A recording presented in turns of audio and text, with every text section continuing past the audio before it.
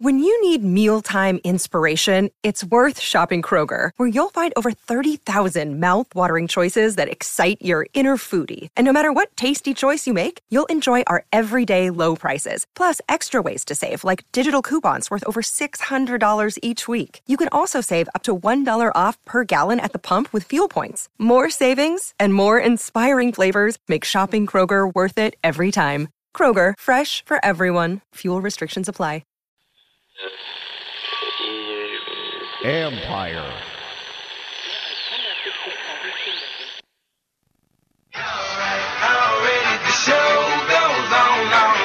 You thought you knew, but you have no idea. It's the urban sports scene.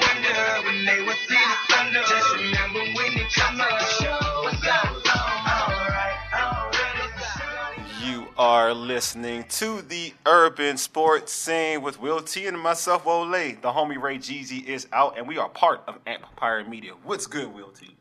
Nothing much. Let's get the show started so we can get Lake on. Look at you. You get it. Hey, Empire Media hosts multiple DMV sports podcast shows, such as the John Kime Report, hosted by ESPN Washington Commanders insider John Kime.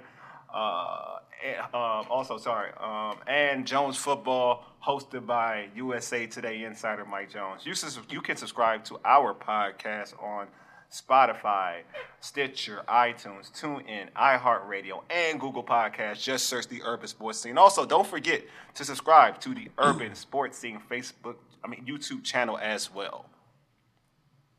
All right. This show can be found on Podcast DC, the local app. That's what we're partners for, man. I'm here to pick you up when you're down. Thank you. Just invite you. Appreciate you, man. This show can be found on Podcast DC, the local app, with hundreds of options and local news and health in the DMV region. Download the Podcast DC app to hear all of our Empire shows as well as other great content. Don't forget to tweet us at Urban Sports Scene. Hit us up on IG at Urban Sports Scene and like our Urban Sports Scene Facebook page. Also, join our Urban Sports Scene Facebook group. Search Urban Sports Scene, sports bloggers, sports podcasters, and sports debate. Let's get into our tradition, the pregame. Here's what we have on tap. We'll talk about what's happening at Washington Commanders training camp and their upcoming preseason game against the Carolina Panthers. We will have Sports Journey's Commanders reporter Lake Lewis Jr. on the show. He is also one of the main personalities on ABC Morning News for WOAY TV. At 8:20, we'll debate whether the Washington Wizards should trade for guard Colin Sexton. At 8:35, we'll talk about Kevin Durant wanting the Brooklyn Nets to fire coach Steve Nash and GM Sean Marks. Finally, we'll preview the upcoming junior welterweight showdown between Teofimo Lopez and Pedro Campa. But first, right now, we have Sports Journey's Washington Commanders reporter Lake Lewis on the line. What's good, Lake? Hey, what's going on, fellas? How you guys doing? Blessed, man. Appreciate you being on there, man. I know that you're very busy, so we're going to get you out of here real quick. Yes. Yeah. You know it, Lake. Appreciate Also, that. Also, you know, I had to come on, but yeah, I got a dinner date. I know I got you, Lake. Also, I want to mention again, Lake is one of the main personalities on ABC Morning News for WOAY TV. So I'll make sure I give you all the plugs, Lake. I appreciate that. All right, Lake. Let me ask you a question. You've been at training camp. Who's caught your eye so far? I mean, I think the young guys are the ones that are definitely stepping up. Sam Howell, I like what I see with him. I mean, he's raw, obviously, as a rookie, but you can tell that he has some kind of command of a pro offense. I guess that's what they did in North Carolina under Mac Brown, because he makes quick decisions with the football, and he doesn't look like a rookie that's in over his head. So much so that I think if he can come out and have a couple really strong preseason games, it's going to make the team think about, are you carrying 3 quarterbacks, or are you more than likely carrying 2, and are you going to carry your free agents, who, as far as the signing of Wentz and the kid you drafted, they inherited Taylor Heineke. So, it's going to be interesting to see. I mean, they didn't really inherit him. He played for them in Carolina, so yeah, they're familiar with him, but still. Just interesting stuff there. And then, Brian Robinson, You know, he's a guy that looks like he's going to be able to add something to their backfield. I mean, he's a big guy, kind of slender, looks a little bit like AP, you know, as far as, you know, the physique.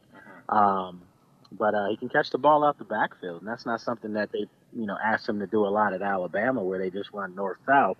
But he looks like a guy that, you know, could really give them some meaningful minutes. You know, and as far as the veterans, I mean, what can you say about Terry McLaurin? I mean, he's out there making plays every day. But another guy, and, you know, I got to do it. We are, because Jahan Dotson looks like, you know, as I knew, advertised. You know, I broadcast games up there at Penn State, so I've seen the kid for 3 years, and you know, he to me, I've told people for a long time, this kid has a chance to go down as the best receiver ever coming out of Penn State. That's how good he is, and he's a great route runner, great hands. I'm telling people right now, you know, his comp to me is Odell Beckham. That's his comp to me because that's high praise. Know, that is very high praise. Yeah, you know, you really don't know how fast Odell is until he's in the open field. That's Dotson. You know, when he gets in the open field, no one's catching him. But you know, he's just so smooth, you don't realize how fast he's running by people or how fast he's getting in and out of his routes. But anything near him within a foot of his catch radius, he's catching it. I don't care who's on him. The ball sticks to his hand. So really impressed with him as well. So, like you mentioned Sam Howell. So would you say that Sam Howell is he looking better than Carson Wentz? No. Okay. I'm not going to go that far. Okay. I mean, Carson Wentz, listen, Carson Wentz makes throws that make you scratch your head. And then he makes throws that wow you. Like, his arm strength is phenomenal. It's there. But, you know, he's been inconsistent, you know, with his balls. I mean, some of the throws are high. They sell on him a lot. And it's kind of surprising considering he's 6'5", you know, almost close to 6'6". He's a big dude for his balls to be so high over receivers. But I just think that sometimes that's just getting used to the, you know, familiar with, you know, the packages and the plays. And, you know, I don't know if that's something that should be a big cause for concern right now. I mean, last year people said he wasn't that good. He was inaccurate in Indianapolis, but he had 27 touchdowns and only 7 interceptions. So if that's what you're going to get this year, I'm signing up for that right now on the phone with you guys. Facts. I never want another man's balls that high over me. Oh, yeah, well, I know. And every time I check that, I'm like, I don't like the analogy. Passing or sailing. How about that? It's all good. It's all good, brother. Let me ask you this question. Let me ask you this question. I gotta chill out on that one. Go ahead, Will. All right, but seriously, said it, not me. back to business though. The Commanders made a little bit of news today because they released their defensive line coach Sam Mills III, and the report that's come out of camp or out of the Commanders, you know, from the Commanders and Ron Rivera, is that there was a difference in opinion or difference in philosophy, between Rivera and Sam Mills III. Let me ask you this, Lake. In all of your years of covering football, can you remember that a coach has made a change to his coaching staff less than 1 month before the season, and not only make that change, but it be to a very impactful position within his coaching staff? Well, I mean, you know, there's been moves like this made in the past, you know, and if you're going to make the move, you want to make it before the season starts. And, you know, they already have someone, you know, his assistant is a guy that a lot of people are really high on anyway. And, you know, so I don't think they're going to miss a beat as far as the scheme or schematic, stuff like that. I just think, you know, the hard nose, the yelling, and you know, Sam Mills Jr. was tough. I mean, he was almost a taskmaster tough. And I think that rubbed some of the guys the wrong way. I really do. And I think that, you know, for Ron Rivera to make that move shows you how bad it must have gotten, you know, as far as with the players on that D line saying things, because you got to think his dad played for Ron Rivera. Yeah. You know, so and he was on his staff in Carolina also. Yeah. Absolutely. So, you know, I don't think that was an easy decision. But kudos to Ron Rivera. I know we kill him sometimes for not making certain decisions. Some people probably thought that he should have went one more and gone up the chain a little bit on D coordinator, but that's not going to happen. And maybe they saw something that wasn't getting the best out of their defensive line. And let's face it, when you have all those first rounders sprinkled across that line, there needs to be better play, not just individual play. I know Chase Young 2 years ago, Defensive Rookie of the Year. Last year, John Allen had a breakout year. But you need Montez Sweat. You need Deron Payne. You need, everyone on that line to step up and play cohesive football and be the dominant unit that a lot of people, including myself, and I'm sure you guys as well, think they can be potential-wise. They just got to play. So maybe the line coach just wasn't bringing out the best of them at the same time chastising them. So you got to look at yourself in the mirror, too, if your unit's not performing well. Let me ask you this. About 2 months ago, we saw that Warren Sapp was at their OTAs. Do you think there's a place for Warren Sapp on this coaching staff if he wants to get into coaching as a defensive line coach for Washington Commanders? Yeah, there's always, an opening for a Hall of Famer. I mean, of course, a guy of his stature. But I think what's going to happen is, I'd be shocked, and I'll come right out here on your show and say it's going to be Ryan Kerrigan. That's what's going to happen. And I think it's a great move. Ryan just, told us all last week when I talked to him, and when he was at the facility, that's what he wants to do. And he made no bones about it. It's not something he wants to do down the road. He wants to do it now. Even so much that he said that his wife and kids want him out the house, or they're not used to him being in there. So he clearly wants to still be involved with football. And what better way than to, usher in the Commanders' new name, new brand with one of their all-time great players. Ryan was a guy that we all thought, sometimes maybe the team pumped him up a lot. But at the end of the day, he's a really good football player. I mean, the team does that. That's what they do. They find a guy that's good. You remember, and they make him. Like you remember, we used to talk about. Remember, we used to talk. I used to talk about him a lot. So.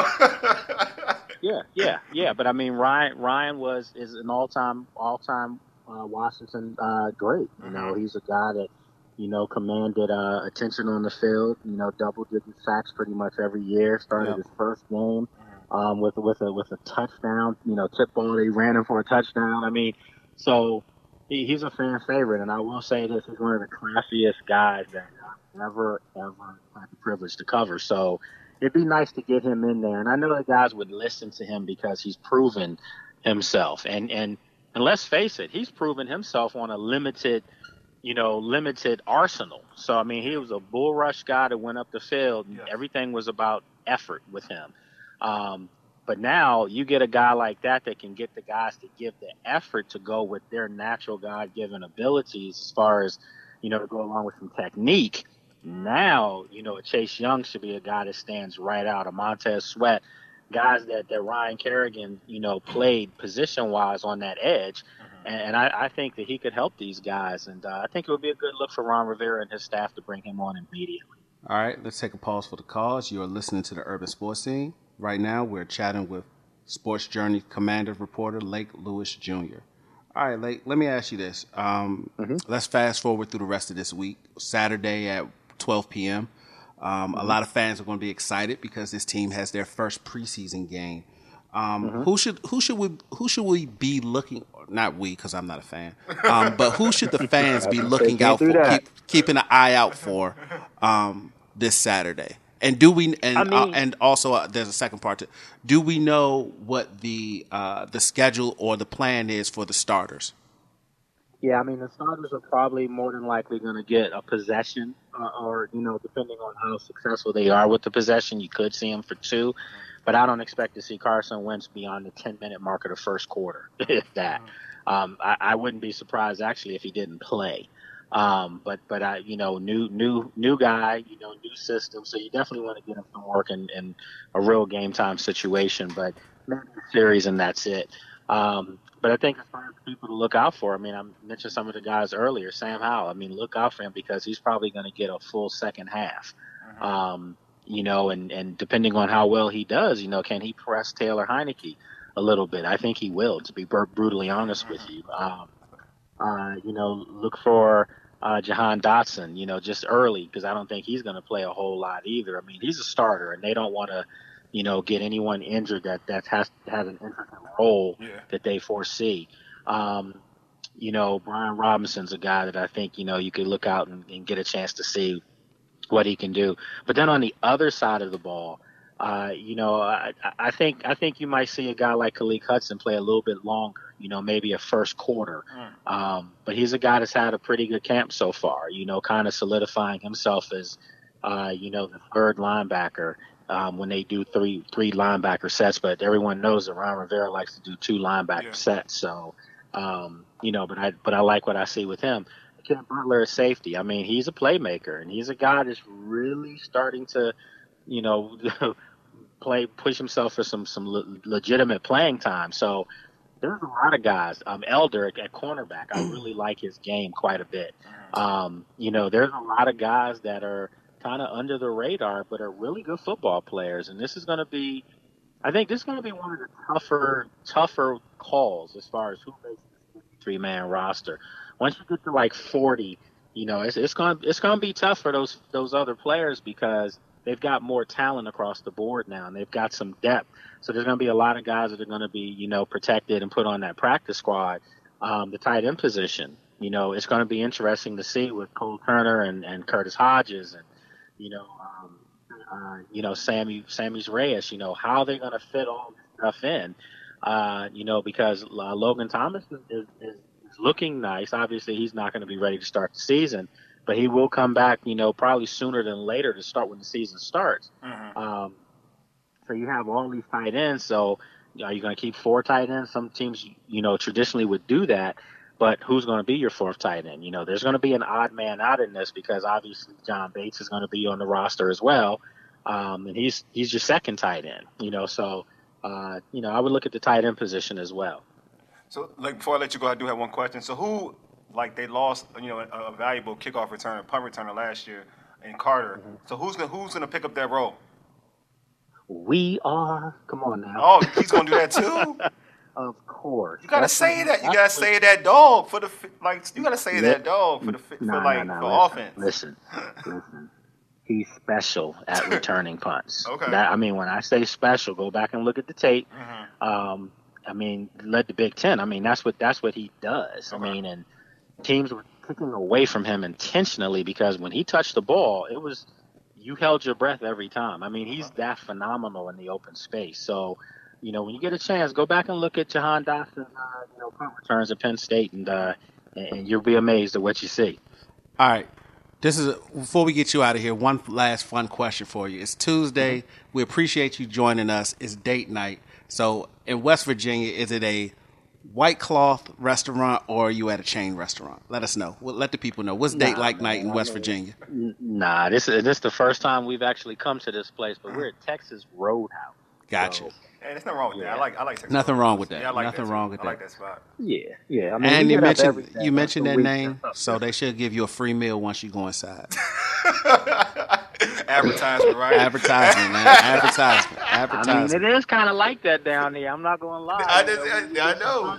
Hey, your boy threw out the first pitch the other night for a baseball game. Oh, did you really? So I sure did. I'm gonna post it tomorrow. So yeah. That's what's up, man. Congratulations over the plate, but I was. Did you got it over, right? You got it over, right? I got it over. Okay, that's all that That's all that matters, man. That's all that matters.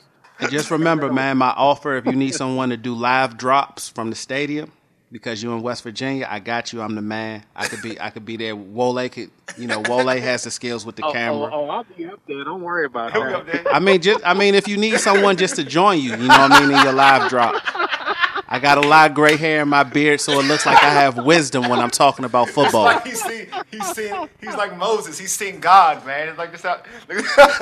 So if you need some sage advice or wisdom in your live drops, let me know. I can show up, man. Hey, thanks for being on. Let our listeners know how they can catch you, on social media and what you got coming down the pipe. Well, you can check me out on social media at Lake Lewis. On Twitter, at Lake Lewis Jr. on Facebook and Instagram. Also, you can go to WOAY.com, to see my stuff from my anchoring. And then, of course, as always, on sportsjourney.com. So we're still there, still doing it up. Shout out to Serge, the shooter, doing a great job posting definitely. pictures and video for us. And then Bob Matthews, has an article that we're going to post, if not tonight, first thing in the morning. So it's coming, and it's a lot of stuff in the works, a lot of stuff, going on. So definitely appreciate all the support. All right, we appreciate you, brother, man. We do, though. We definitely appreciate you, Lake. Thanks for being on, man. We appreciate you, man. Much love, man. All right, you guys take care now. All right, you too, man. We'll holler at you later. All right. After the break, we will discuss should the Wizards go after Colin Sexton. We'll debate that after the break. It's the Urban Sports Scene. For I just You dig? do sis. On Empire Media. That's empiremedia.com. .com.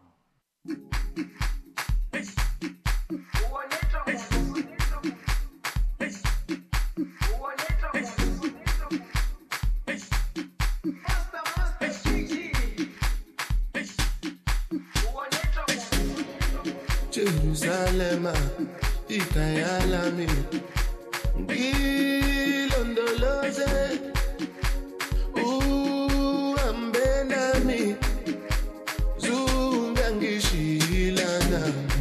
Jerusalem, ikayalami,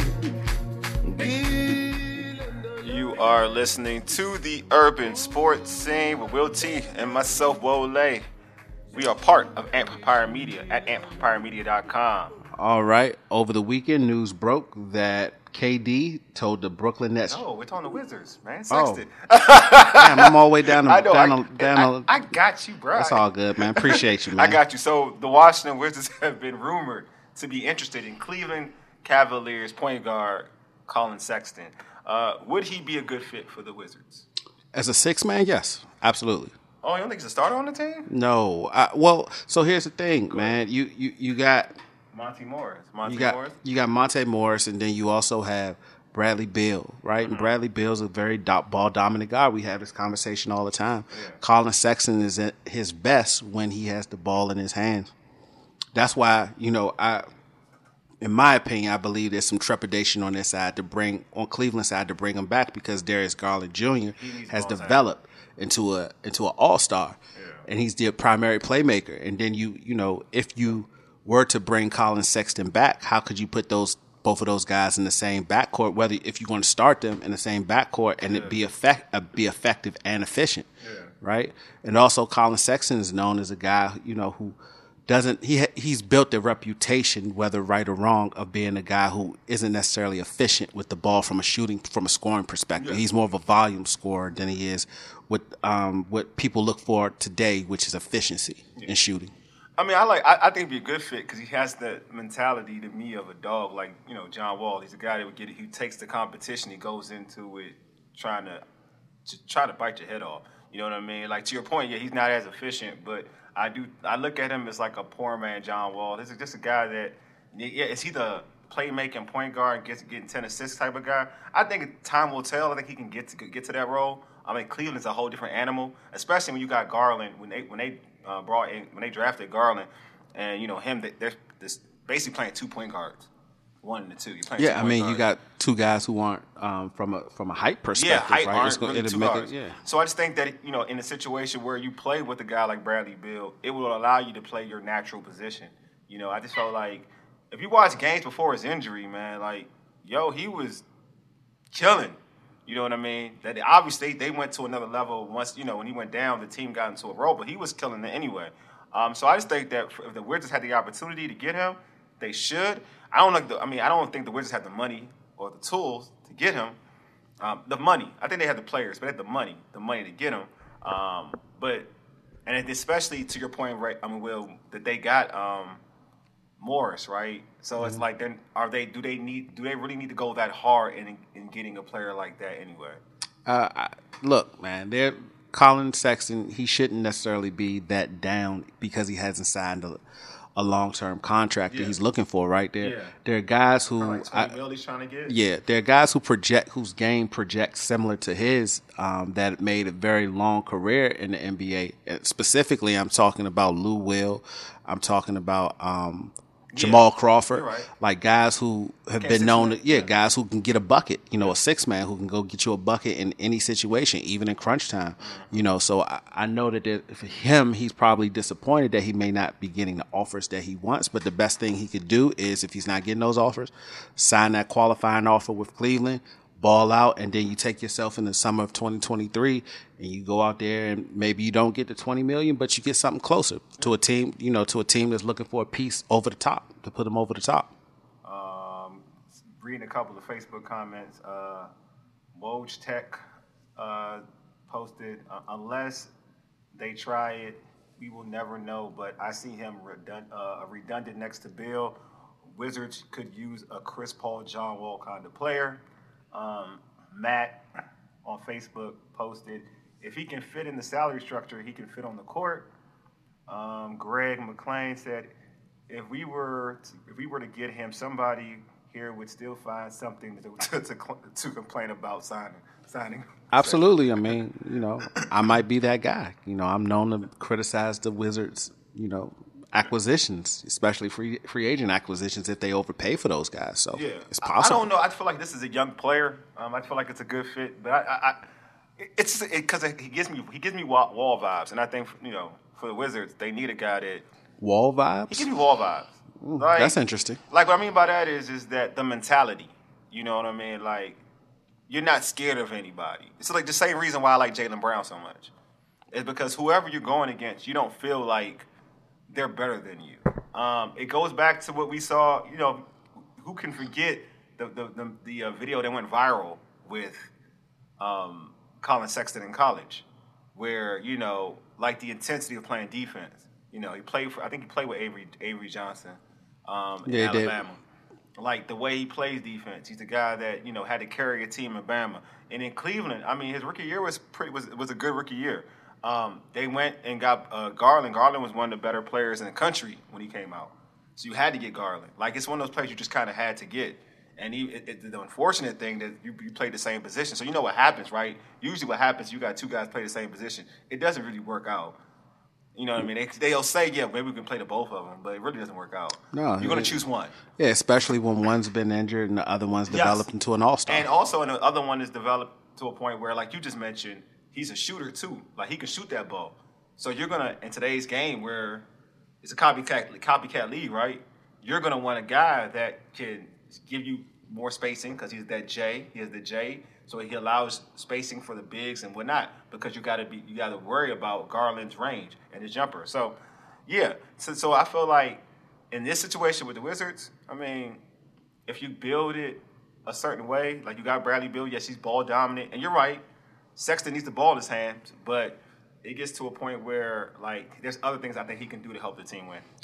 Ultimately, for me, if they sign him, he will be the quintessential six-man, in my opinion, for this team. If I look at the way that this team is built, and I say, currently constructed, he would be the quintessential six-man.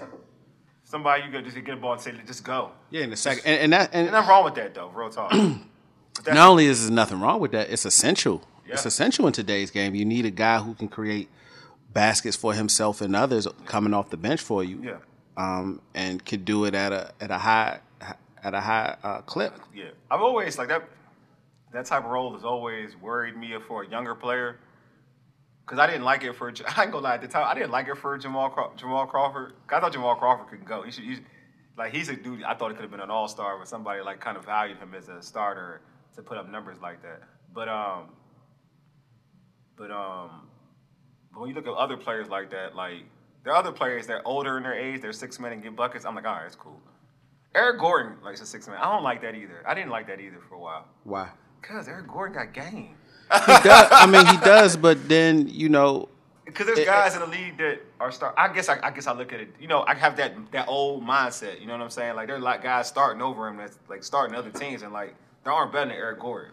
Yeah, that's true, but you also have to take this into consideration when you are developing kind of your rotation.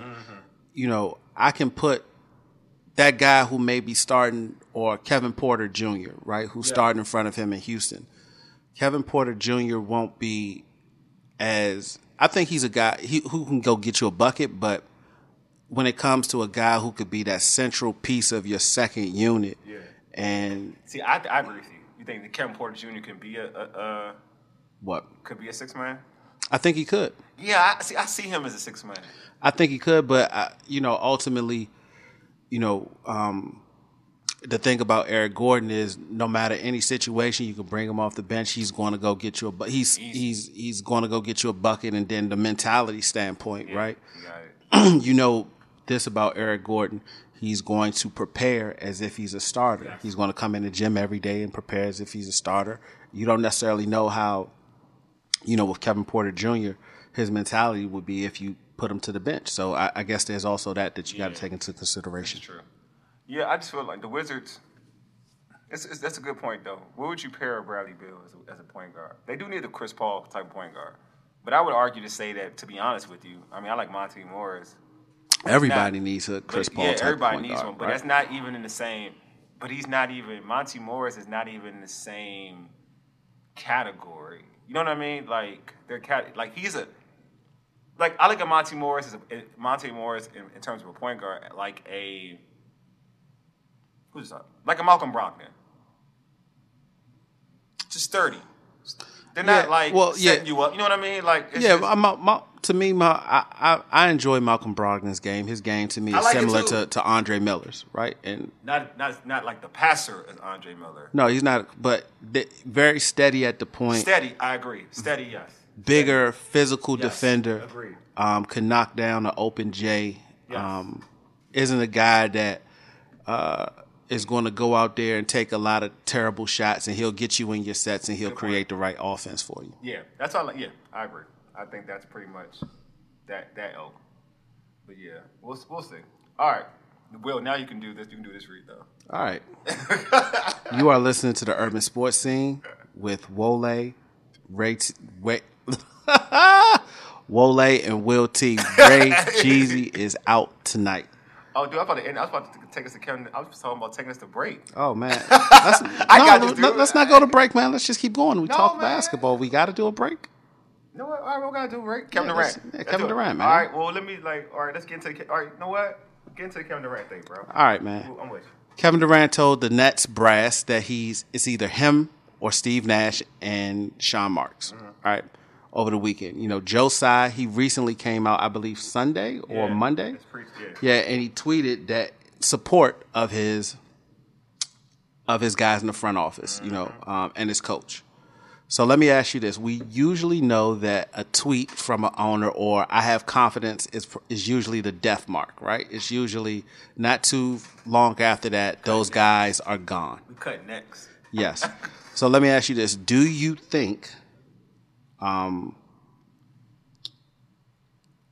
do you think the Nets owner made the right decision, or do you think that he kind of stabbed himself in the foot considering where they're at with Kevin Durant? He should have been quiet.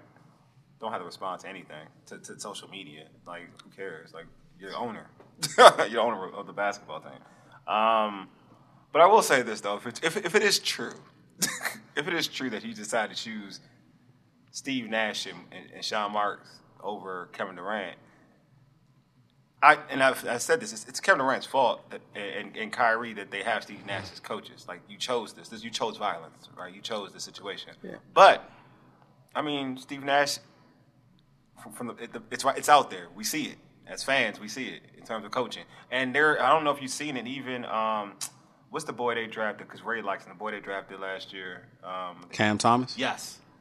It's a summer league clip, and it was something about Steve Nash, and he rolled his eyes. This is before all of this beef. This is during summer league, and he rolled his eyes about Steve Nash. So it's out there. There's something about Steve Nash as a coach that these players aren't vibing. Period. So the best player in the game, arguably in the game, we say arguably in the game, comes up to you and says, "I know they don't want to give too much power, but you need to get rid of Steve Nash or whatever." It's not like you're losing a Hall of Fame coach. Steve Nash has shown you that right now at the moment that he needs some work as a head coach. I have a couple of thoughts on this. I'll break them down. Yeah, in the age of player empowerment, right? We've seen that and this was a statement that came from Kyrie Irving last year, you know, when it comes to decision making, me, Kevin, Sean, and Steve Nash will make the decision together, right? So, you know, this is a statement that he's come out and said, right? And we all know from the reporting that's been out there is that, you know, the Nets have essentially turned over this franchise to KD and to Kyrie, you know, and then, you know, speaking of player empowerment, we look in across the country in LA with LeBron. Oh, yeah. LeBron was an advocate for Russell Westbrook joining that team, and right? all these individuals. Melo, all those guys, man. So now as we see this kind of unfold out in the public, the question becomes, all right, yes, you know, player empowerment. We all like to see the players empowered because we as fans, even though the ownership, you know, they have a lot to do with the structure of the NBA and the organization. But, you know, us as fans, we don't care about that. We care about the players on the seat. The players is what draws us to the arena, right? So as we see these two occurrences of probably the two biggest stars in basketball, do we start to see ownership and organizations take some of that power away? You know, because look, we gave you the power in Brooklyn. We gave you the power against for one of the most historic franchises in the NBA or all the sports with the Lakers, and you ruined that. So now, what do the owners and the organization do? Do they start to take some of it back from here on, from this point on? Let's keep it a buck. They should. I think some of these players got way too much power. I love LeBron. He has way too much power. Kevin Durant, way too much power. I get like now. If you didn't, I guess I understand Kevin Durant's frustrations, but there is an issue with what you just said.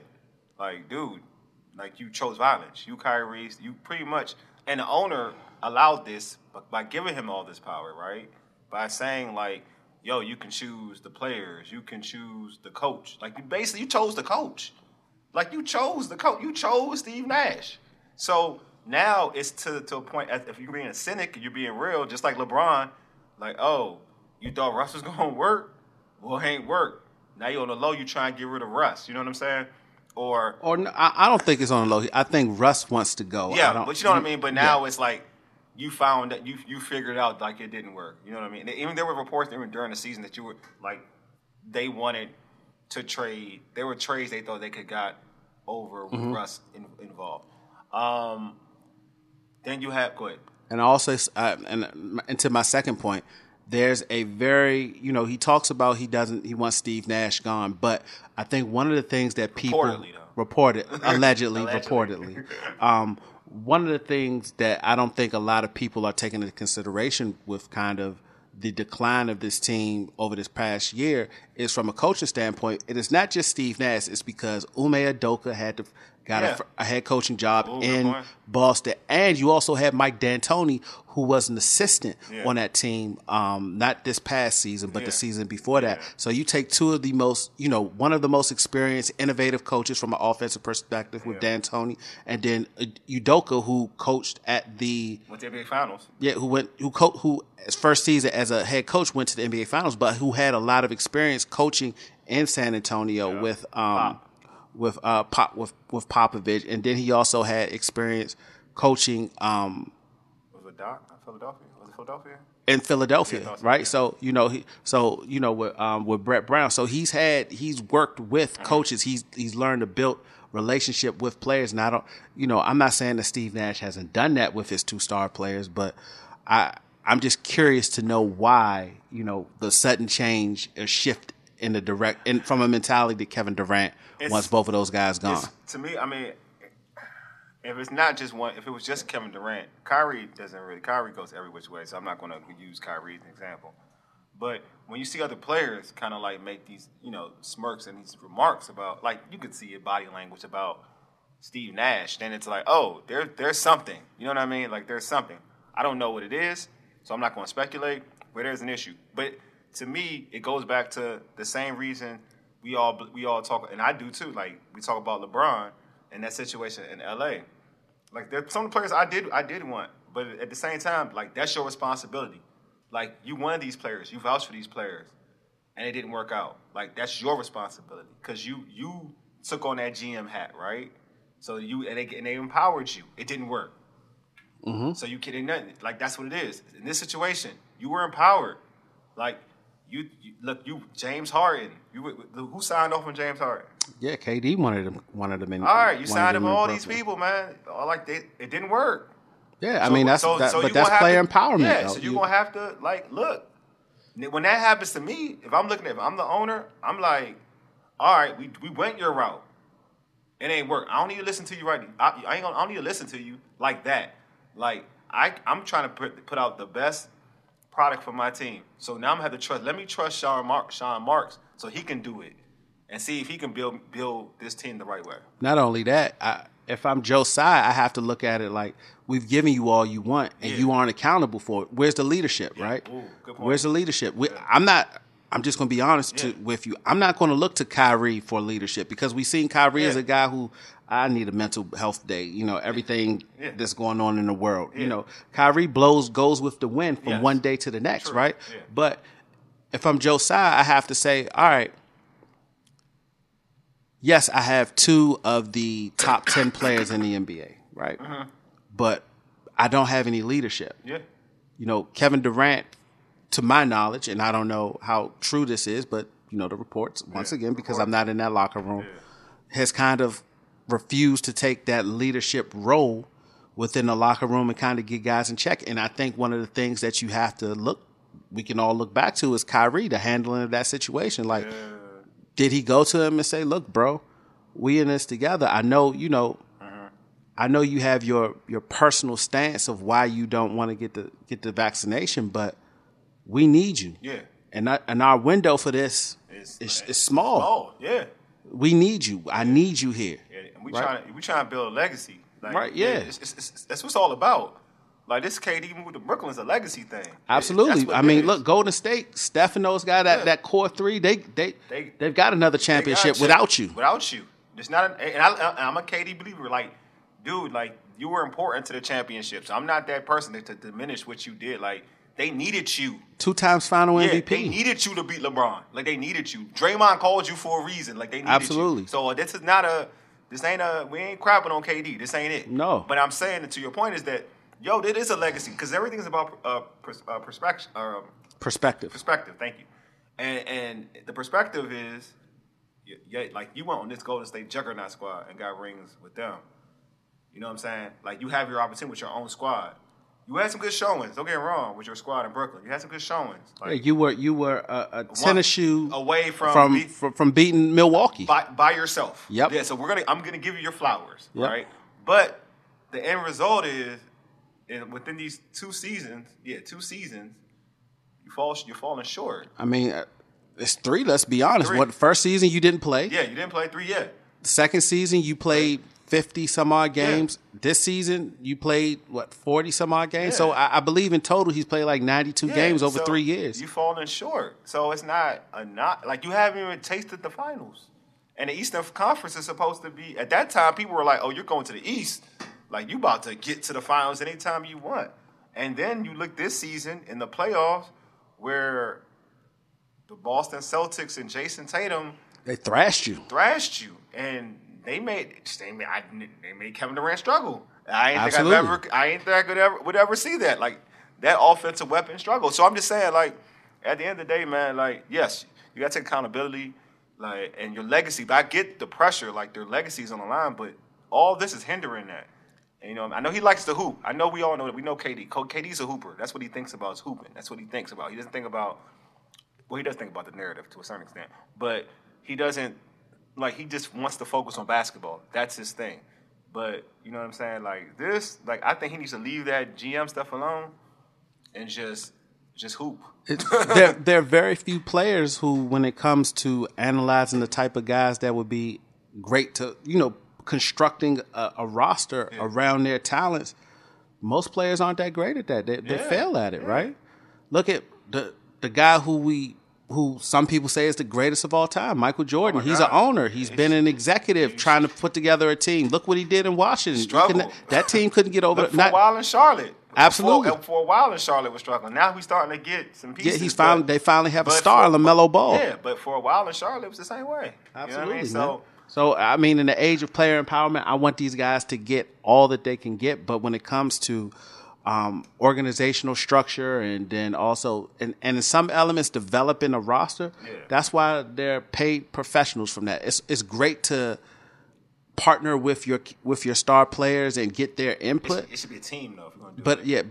But it's a team effort, and ultimately those guys that sit up in those offices, they should have the final say. Agreed. That's what I'm saying. They need to have the final say because what he's doing, what his issue is now, it's just not worth it, bro. It's not worth it. All right. Teofimo Lopez. Will Teofimo Lopez regain his stardom this weekend? We'll talk about Lopez's upcoming fight after the break. It's the Urban Sports Scene. For Aegis. You dig? Doses. On Empire Media. That's empiremedia.com. Come on, man. And with the local DVC news, LL Cool J with a triumphant comeback. But tonight, don't call it a comeback. I've been here for years. I'm rocking my pants, putting suckers in fear, making the tears rain down like a monsoon. Listen to the bass go boom, explosion, overpowering over the competition. I'm towering, wrecking shop. When I drop these lyrics that'll make you call the cops. Don't you dare stare. You better move. Don't ever compare me to the rest that'll all get sliced and diced. Competition's paying the price. I'm gonna knock you out. Mama said knock you out. You are listening to the Urban Sports Scene with Will T and myself, Wole, and we are part of Empire Media. That's at empiremedia.com. All right. You want me to say it? I'll say it. Oh, no. Saturday is going down. All right. Teofimo Lopez back in the ring. Back in prime time. Back being that guy, the headliner.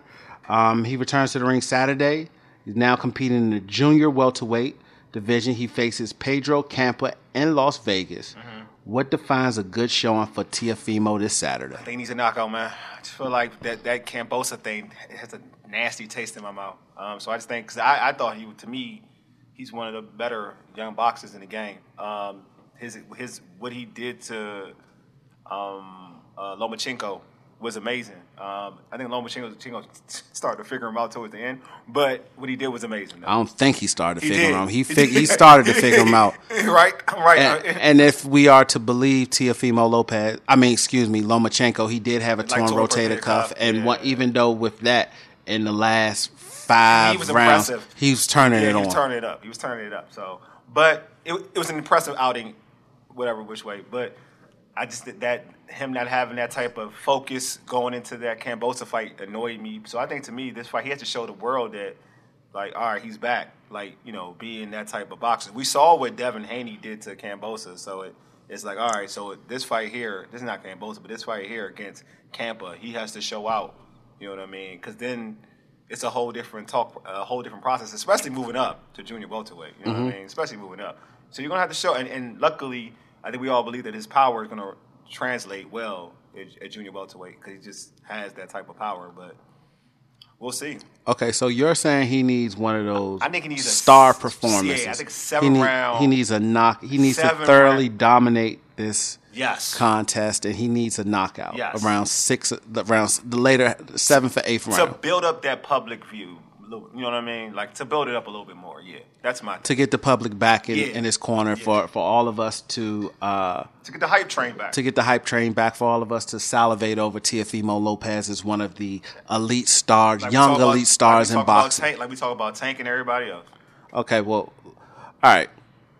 That's fair. Mm-hmm. As Ray says, I say that a lot. That's kind of my go-to phrase. That's fair. But let me ask you this. Teofimo doesn't come out looking great. He has a tough fight. It goes to a decision. He gets a split decision. What do you think this does? What do you think that does for Teofimo in that scenario? Oh, it hurts him. Mentally, it hurts him. I think it mentally hurts him.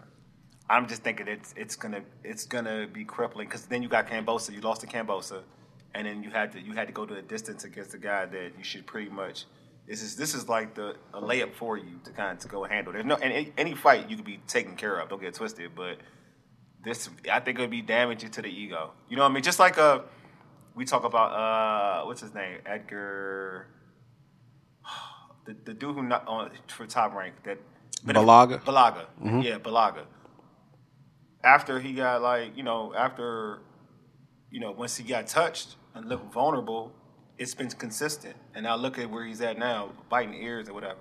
So, I'm just saying, like, to a certain, I'm not saying that Teofimo's at that level in terms of just snapping or whatever, but I'm saying that it will do something to the confidence level. You know what I'm saying? Like, when you were the guy, like, you were on that top tier, pound for pound list, and people were talking like, oh, you the next big thing. It was like, he ain't beating Tank. I mean, Tank ain't beating him, or Devin Haney ain't beating him, or folks like that. Folks were dismissing it. Now it's like, you're starting to become an afterthought. Now, I mean, he's moved up now, obviously, in weight, but I'm saying, like, he's becoming that afterthought. So I feel like if he loses, ugh. All right, well, to me, I think it's not lose, but you know what I mean. Yeah, to me, I think it's important for him to have a good showing for this reason and this reason only. We're starting to come to the end of kind of the summer season for boxing. We have one big card that's coming up on the 20th where we have the rematch between Anthony Joshua and Usyk in Saudi Arabia. Then you got Triple G coming up. And then you have Triple G versus Canelo to kind of get us to break us in kind of the fall, boxing card. But I think, a star-making performance for him is essential. He'll be on one of the biggest platforms in sports with ESPN. That fight will be on ESPN and ESPN Plus, and against a guy.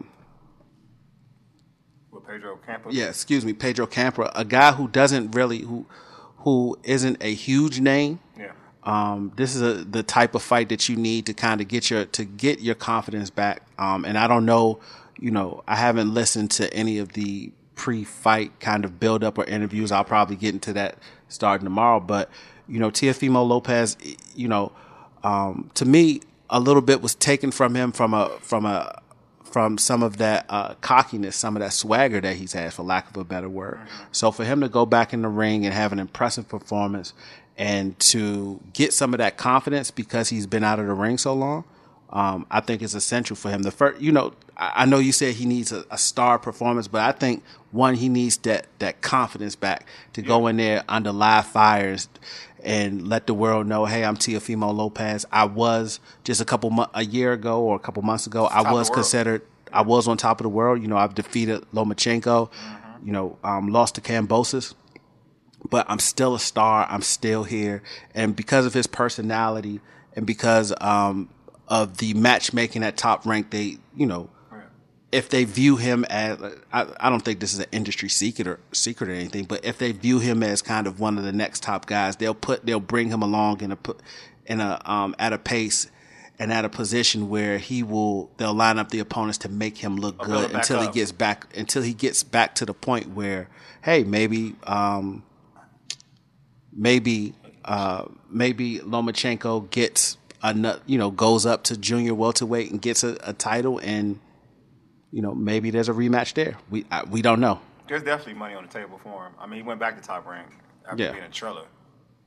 Well, he never left Top Rank. Yeah, but he was with Bob Arum. They refused to pay the money for that fight. Yeah, but now he's like he's all in. He's all in. With Top Rank right now, and like to your point, they're going to build him up. But we can't forget that what Teofimo Lopez is, though. Like, he's a brash young man, right? Like, he does flips in the ring. So to get that dude back, I feel like he needs he needs a good outing. And I'm not saying like a dominant outing where he showcases his skill and his power. You know what I mean? Like, he needs that outing.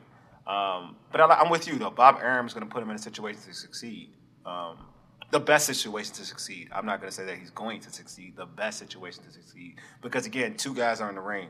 One dude, both individuals are trying to take off each other's heads off, right? So that alone is a challenge. So for Teofimo Lopez, this fight is big. Like, it's big, man. It's a big fight for him. I expect him to show out, though. I do. I expect him to show out because I'm a believer in his skill set. I feel like once if he takes his opponent serious and takes his craft serious, like that same focus he had against Lomachenko, that same focus. Though we both admitted that Lomachenko down the stretch figured him out, but he had focus though. During the first early rounds, he was focused. Like Teofimo Lopez was focused. He has that. If he has that same focus throughout, after the Kambosa loss, he continues. He has that focus against Lomachenko. Then he'll be fine. Because to me, he's just that talented. He's that talented of a boxer. Yep. So, Friday we'll see. Hopefully he doesn't put too much pressure on himself. Yeah. He comes out relaxed and he fights the type of fight that that the world knows he's capable of, and he's also capable, and he knows that he's capable of. And also, you heard that Earl and Bud, like they're this close. November. Like it is close. Yeah, allegedly it was October. Now it's November. I've always thought it's November, just from a scheduling perspective. Just from a scheduling perspective, because we all know what happens in November is college football, and if the fight is going to be on Showtime, Showtime, I believe, is a Viacom property. I could be mistaken, but Showtime is it's CBS. Viacom, yes, right? Viacom, CBS. Yeah. So we all know what's big on CBS, college football. So they'll have a great lead in with a elite college football matchup, and then Saturday night we'll get Crawford and Spence. Hopefully, man. Hopefully, and hopefully PBC they'll grant us our. You know what I'm saying? Our press credentials. Hopefully, man, for real. Because my man, this is reported by Dan Raphael. Said deal for Spence Crawford is nearing completion. Well, and the fight is penciled in for the 12th or the 19th. Yeah, but I'll say this. Well, if it is, then you would probably you want a 90-day build-up, so you have to announce the fight sometime soon, over the next couple of weeks, and going into September. It's got to be built. That's what I'm saying. Remember back in the day when we were younger, man, when Tyson fights, you get built up. Yeah, man. Holyfield, Bo, like them things are built up. Yeah, but I think one of the things that was essential to those build-ups were guys actually went from city to city and they did promotion, right? Yeah, and they did that promotion on urban radio, and they did it on other sports, local sports radio channels. So, if the fight's going to do the numbers that we all think it can do, then it's got to be a hell of a promotion, and you got to announce it pretty soon, because I think this is a fight that's huge within boxing, but like general pop culture, I don't think it's. That's what I'm saying. You need to hype it. Yeah. So that's why I think you need to hype it. I think for boxing, like you said, boxing culture, I think it is what it is. You don't get a bunch of the boxing fans come out and watch it, right? But pop culture, you're right. I feel like you gotta advertise that part for pop culture, so they can understand how this is a party scene. Like, you got to be here for this. Yeah. You know what I'm saying? I don't even think that the Canelo and Triple G, the trilogy fight, I don't even think that's like a fight that the general public is that excited over. It wasn't the beginning. I don't know now. Maybe closer as we draw. I feel like this fight isn't that big to me. I'm kind of. It's 4 years since the rematch. I still want to see it. I'm gonna see it. I think some of the luster is, Canelo lost. Yes. Even though against a bigger guy, and then Triple G hasn't been as active. Yeah. So it's not the same thing. The hype isn't where it should be for that fight. But I still plan on watching it. I think it's going to be a hell of a fight. I think they're great partners. They're great dance partners. Absolutely. You know what I mean? It is what it is. Hey, this has been a dope show. But make sure you subscribe to our podcast on Stitcher, Spotify, iTunes, TuneIn, iHeartRadio, and Google Podcasts. Just search the Urban Sports Scene. Also, follow us on Twitter at Urban Sports Scene, IG at Urban Sports Scene, and like our Urban Sports Scene Facebook page. And again, I said this in the beginning. I'm going to say it again. Subscribe to our Urban Sports Scene YouTube channel, man. Let Wale get those checks from YouTube, checks. Man. Not the money, not the cash. I want them checks. Not the currency check. I want the likes checks. I want the subscribe check. You know what I'm saying? I want those checks. Hey, check out the home of the Urban Sports Scene, Amplifier Media at amplifiermedia.com. And this show can be found on Podcast DC. Download the Podcast DC app to hear all of the Amplifier shows, as well as other great content. Hey, thanks to you all for tuning in. Thank the homie Lake for being a guest on the show. Gave us some laughs. That was kind of funny. Absolutely, man. big laughs. Anyway, you've been listening to the urban sports scene. For ages. Yeah, dig. Deuces. Hey, Mega, lead us out, big homie.